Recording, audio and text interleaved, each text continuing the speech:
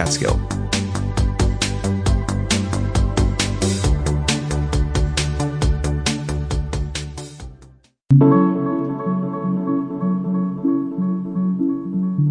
Live from Radio Catskills Studios in Liberty, New York, it's the local edition. I'm your host, Jason Dole. Thank you so much for joining us tonight. Coming up in the second half of the program, we'll take a look at how local tax breaks as distributed by industrial development agencies, or IDAs, are intersecting with New York State's lofty climate change goals.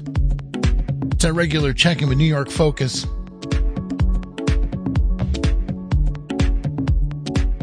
But first, we've got an update on one of the biggest local stories that we've been following in recent weeks, and that's the abrupt closure of Sullivan County Head Start, the impact that this has had as well. We do have an update for you, but first, a quick reminder of the basics of this story. On Friday, February 2nd, Sullivan County Head Start announced on social media they were closing until further notice, effective immediately. A sudden closure that left over 300 children and their families without services, as well as 83 full-time and 11 part-time employees out of work. They're a non-profit organization located at State Route 52 in Woodburn, founded in 1989, operated Head Start and early Head Start programs in Sullivan County, and they also have two facilities in Monticello that are also currently closed. Last Friday on Radio Catskill, Congressman Mark Molinaro, who represents New York's 19th district, which includes our listening area, told Tim Bruno that the provider has now relinquished its grant, clearing the way for a new service provider to take over Sullivan County Head Start. John Little, Sullivan County Commissioner of Health and Human Services Division, says an interim management company will assist in restarting Head Start operations until a long-term solution can be established. And joining us now with the latest is Sullivan County Commissioner of Health and Human Services Division, John Little. John, welcome into the studios here. Welcome on air. Good to be with you, Jason. And also joining us, we have Laura Quigley, Commissioner of Sullivan County Division of Community Resources. Laura, also, thank you for being here tonight. Thank you. Thank you for having us. So, let's start first off. Was there anything missing in that recap there? Well, I think you captured it pretty well. But we're quickly moving and responding to, what's been presented to us at the county level. So, what I can talk about is the things that we've been doing individually for the kids and their families. And Lars played a very active role with the board and getting them up and running as quickly as possible, and kind of harkens back to the days of the pandemic for us when really. I brought my military training and emergency community assistance concept to Laura that she's taken off and run with, and we're back in crisis management mode a bit, but it's something we're familiar with. But you're managing the crisis. I think it was hard for me to follow, and we've been following this right along. It was hard for me to really get my head around this story until really looking at this and realizing that this is essentially seems to be a change in who is running Head Start. That's basically what we're going through. So how that works is Head Start. Sullivan County Head Start Incorporated is funded through the Office of Head Start in Washington, D.C. Okay? So by relinquishing the grant, Office of Head Start has contracts with an organization called Community Development Institute, otherwise known as CDI. Through their contract, it's a national contract, they come in as the interim manager, and they come in to get Head Start back up and running, get the program up and running quickly. And then there's a closeout process that happens for the program that Sullivan County Head Start had that they have to go through. Both myself, Donna Willey, who's the CEO for the Child Care Council, and legislator Brian McPhillips, the three of us have been appointed to the board, and we're going to kind of help them through that transition. We've already been in touch. CDI has already been in touch with us. We had a virtual meeting today. They're on the ground already. We're hoping in the next few weeks that Head Start will be reopened. In the next few weeks? In the next few weeks. They'll be reaching out to the staff to set up virtual interviews. They're going to be reaching out to the parents over the next week to get to be able to talk to the parents, let them know what the process is and what's going on moving forward. So for whatever brought this to, I will say that the Office of Head Start has responded. They have a very good mechanism in place to respond to things like this.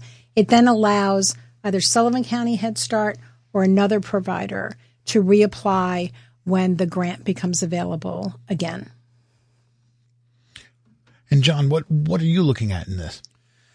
So with my primary responsibility being social services, I lead out with making sure that the individual kids are taken care of.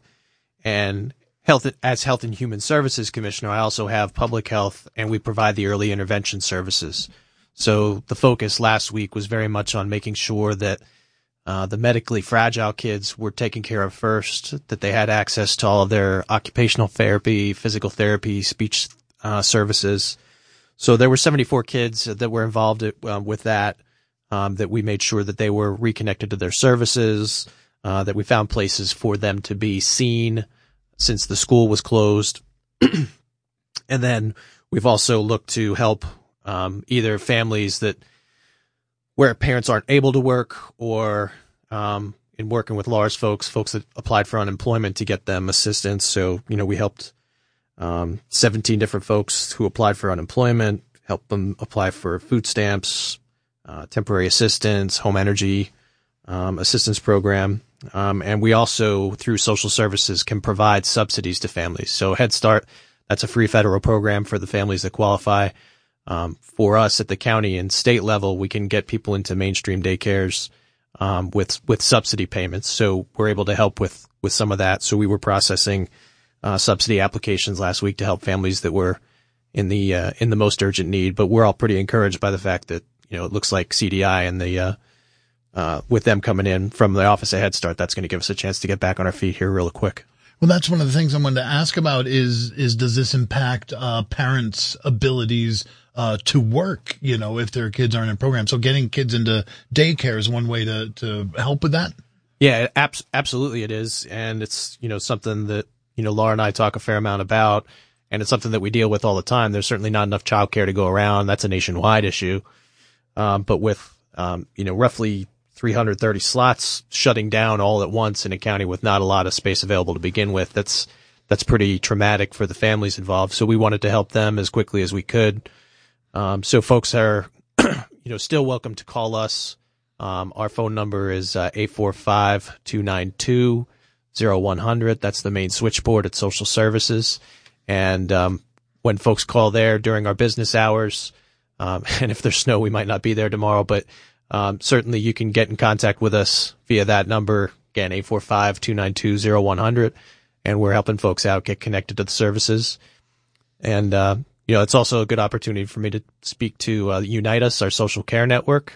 And it's another way for us to connect people to services. And folks can go right on to the county's website, find social services, and ask for help right through the website. We actually have a web form now that allows people to get connected to not just our services, but services all over the county. And to piggyback off of John, one of the offices I oversee is the Center for Workforce Development.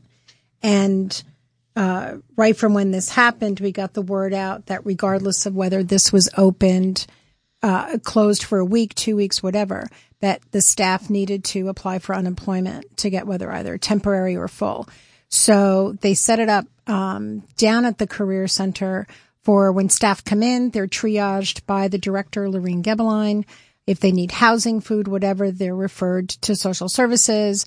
They're allowed, they can apply right there for unemployment, either online or over the phone, and they can immediately get linked with whatever services. But I think the big thing is when you lose your job, whether you know it's happening or you don't know it's happening, it's very traumatic and it upends your life. So one of the things that the Center for Workforce Development is also providing is that shoulder to cry on for people, and some have, and helping them to understand that this is, temporary. Things are going to reopen again. There's other opportunities, and to kind of help them hang in there and keep going. And the other thing too were, like you mentioned before, Jason, those parents whose jobs, could be in jeopardy for losing their child care, because we know that the folks that use Head Start a lot of times are your entry-level workers, and so they are most economically fragile when it comes to losing their positions. So it was really important to make sure, and John's team did such a great job of hooking people up immediately, and I know the Child Care Council got involved in that as well, with providers. So we went as fast as we could to make sure that we were able to help people. But if there is staff out there that is looking still undecided or didn't realize that they could apply for unemployment, they can call the Career Center at 845-794-3340, or they can actually go online to dol.ny.gov and apply for unemployment right there online. And then they can always call the Career Center with any follow-up questions. And just along those lines, we were talking about the workers. I mean, when I first heard about the story, the first question I had was like, oh my God, how many families does this impact? How many kids and parents are affected? But, just seeing this information, 83 full-time and 11 part-time employees out of work. I mean, that's a big blow to those folks. Is the plan to try to when it restarts, that those folks get to keep their jobs? Is that is the plan. They have to go through the process again, because it's like having a new employer come in to run the program. Yeah. So they'll have their own separate license, and everyone will have to go through the interviewing process again. But the fact that they have a lot of the necessary fingerprinting background and all that already done should help speed that process up. Speed it up a little. Okay. And they will know, the new people running this and the CDI, they will know that these folks used to do this. And this just a couple weeks ago. The thing I was so impressed with is they have a structure in place. They have this down. They know what they're doing. The thing that I appreciated also was so many of the people that are involved in this from CDI are former Head Start employees. So they know the program, they know what's involved, and all they kept talking about, which I really appreciated, and I know my fellow board members did as well, was the focus was on the children, was getting the children back in, getting them back to school again. And from our perspective, with the work that both John and I do, those number of slots that were lost at Head Start is roughly about 15% of the available slots for childcare in the county. So that is a serious blow, even on a temporary basis. And I don't want to get too far ahead of ourselves, but of course the CDI, doing this job and doing it as quickly as you guys can, that's still just a short-term measure. There's got to be a long-term solution. Can you tell me at all how that process is supposed to go to find a long-term provider for this? And that is where the Office of Head Start comes in, because CDI at the federal level. At the federal level, because CDI is an interim management team. They'll be there as long until we get a new local provider. So Office of Head Start will do what they need to do, and when the next round of funding comes out, that comes out, and they're going to look for local providers. Now, Sullivan Head Start could reapply. There could be some other provider locally, or maybe even a provider in another county that wishes to expand, whatever that might be. But CDI will be there until a new provider is chosen, and then there's a tried and true structure of transition for that as well. Right. And then this also means at that point you say another round of funding. Is that like a new grant from the federal government? Because part of the news here is that we've relinquished this grant. I guess that was a necessary step to change providers. But will there still be federal money after all this is done? Well, yes. I mean, Head Start, the funding goes in 5-year blocks that are renewed annually based on, fiscal performance, all of that stuff.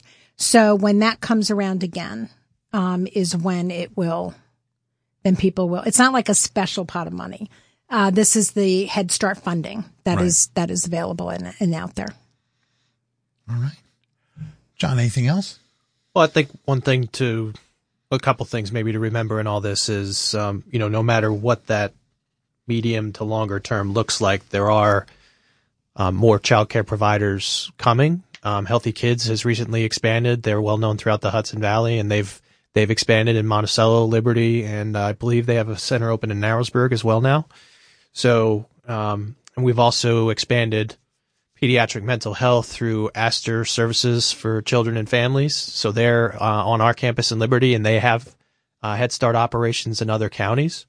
So I'm as tough as the moment is that we're in for all the families involved. I'm kind of optimistic about where we're headed, and I think it's also important for us to mention that although yes, we are still in a very tough moment, and we want to get open as quick as we can. I think the support that we've gotten from our elected officials, Congressman Molinaro, Assemblywoman Gunther, Senator Oberacher, Senator Schumer, Gillibrand, I mean, they all engaged right away.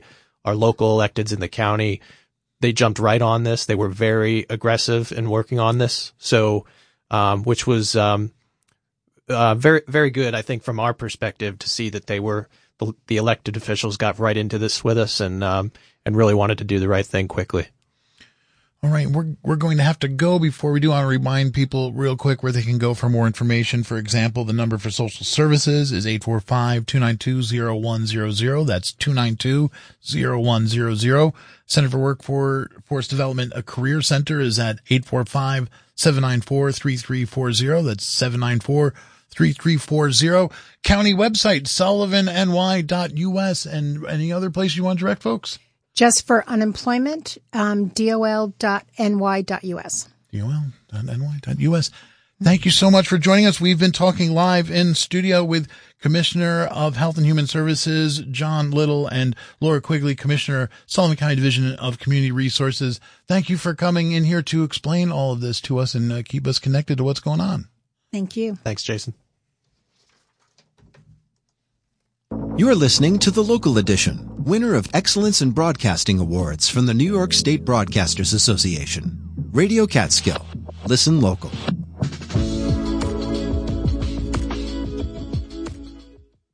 We are keeping an eye on the weather here at Radio Catskill, and reminder there is a winter storm warning. It goes in effect tonight at midnight. Goes until 1 o'clock tomorrow afternoon. Heavy snows expected. Accumulation anywhere from 6 to 12 inches. The storm's a little unpredictable when it comes to snowfall. We'll be keeping an eye on it. Now back to the local edition. New York Focus is the independent newsroom reporting on how power and politics in New York impacts people's lives. And Radio Catskills partnered with New York Focus to regularly bring you their in-depth journalism. Today we're delving into an issue that intersects with economics, environment, and policy, as New York, like many states, is striving to phase out fossil fuels. But local tax breaks as distributed by industrial development agencies at the county level are turning out to be a hidden obstacle. New York Focus reports on these hidden subsidies. Julia Rock co-wrote the most recent article. We last spoke to her in November about a similar intersection between IDAs and proposed solar installations. I spoke with Julia earlier today. So just to zoom out a little bit, New York has about 110 of these local agencies at the town and county level called industrial development authorities that give out a little bit over $1 billion each year in tax breaks, largely property tax breaks. And these agencies were set up to attract economic development to different areas, and economic development, I mean, mainly meaning jobs. By handing out tax breaks to corporations, sort of with the idea that they could lure them to the area, to create jobs. And one thing that I realized while working as a climate reporter this fall is that developers of all types, wind, solar, natural gas power plant developers, all see these industrial development agencies as playing a very important role in getting projects built. Because if you are trying to build a huge piece of infrastructure, one of your biggest costs is going to be property taxes. So oftentimes when developers say, again, you're looking to build a wind farm, a solar farm, maybe a power plant, when you're figuring out where you're going to build it and how you're going to get it done, you really want to be able to negotiate a lower property tax bill. So the story I wrote this fall about wind and solar was about how some local county legislatures or local activists sort of saw these industrial development agencies actually as a way to block projects, because they thought, if they could convince the industrial development agency not to hand out a property tax break, then maybe the wind or solar project wouldn't come to the area. And now the most recent article that we're going to talk about, co-written with Colin Kinneberg, the title's Hidden Subsidies Prop Up New York's Fossil Fuel Industry. And it's almost like a corollary to that story, because this, at least your opening narrative, is about a town, Athens, essentially trying to use the IDA to not renew tax breaks for a fossil fuel energy producer, a natural gas power plant. Yeah, so as was the case, with the renewables that I wrote about in the fall, it turns out that some of the biggest property tax breaks that IDAs have given over the past decade or so have been to power plants, which, as you can imagine, are these huge multi-billion-dollar pieces of infrastructure where if they paid full property taxes, it could be a really high bill. And so I was writing a little bit, the opening of the story you mentioned is about a huge natural gas power plant in the Hudson Valley in Athens, New York, that over a decade ago was granted a tax break, a break on its property tax bills to operate.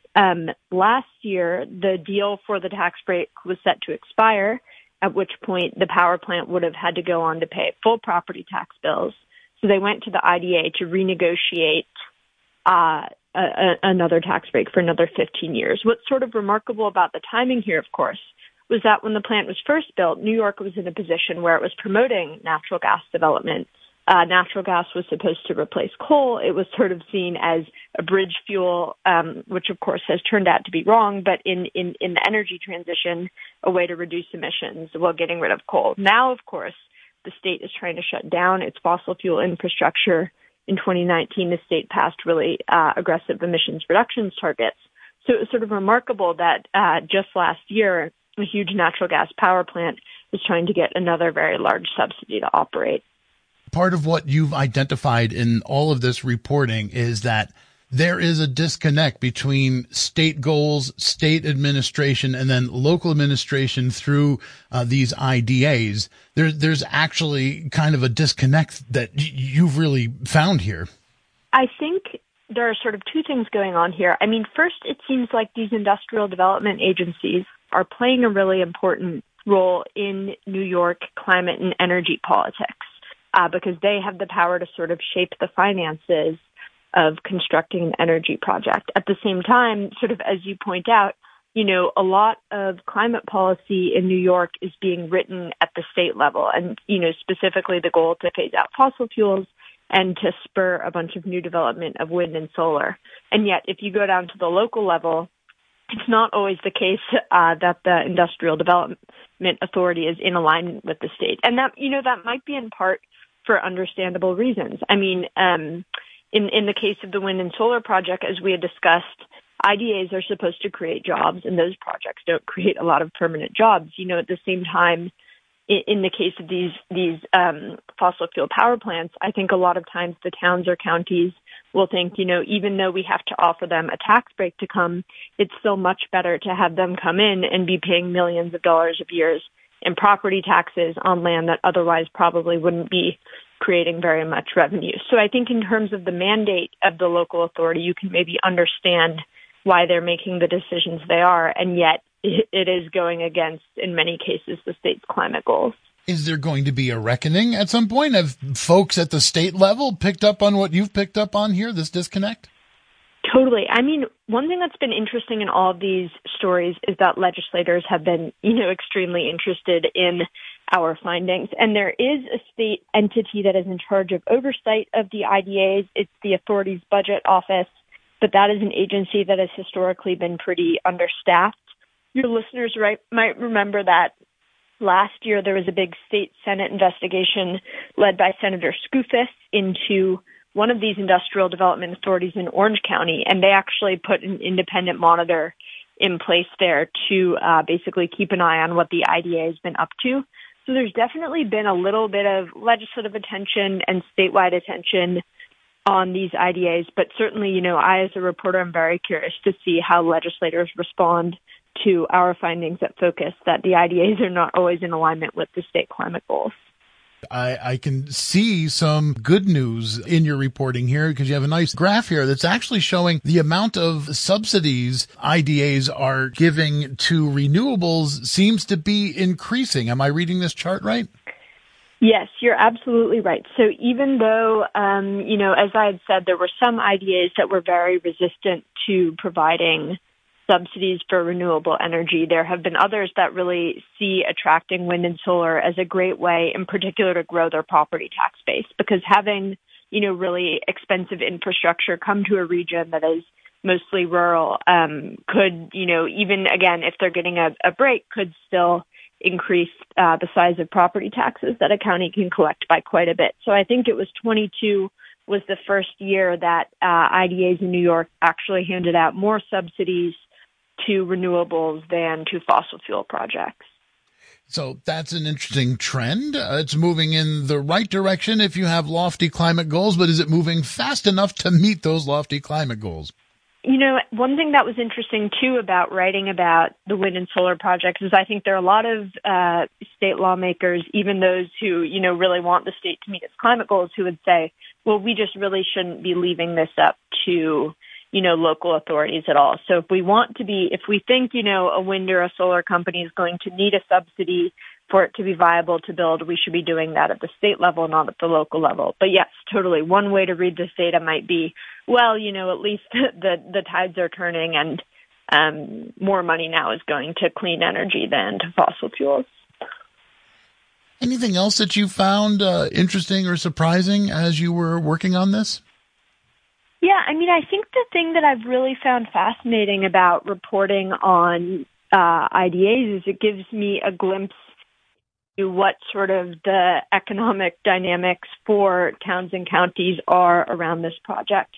Because, as I said before, obviously providing a tax break to a huge corporation might seem like an unnecessary waste of tax revenue, which I think is how a lot of people have framed this, and that might be the case. I think this also, however, does give a sense that, having a big wind farm or solar farm, or in some cases it was a power plant, come to your town, well, you might see many downsides, could also, increase the money that's available for schools or decrease the property tax burden on homeowners. So that's been really an interesting thing to watch play out.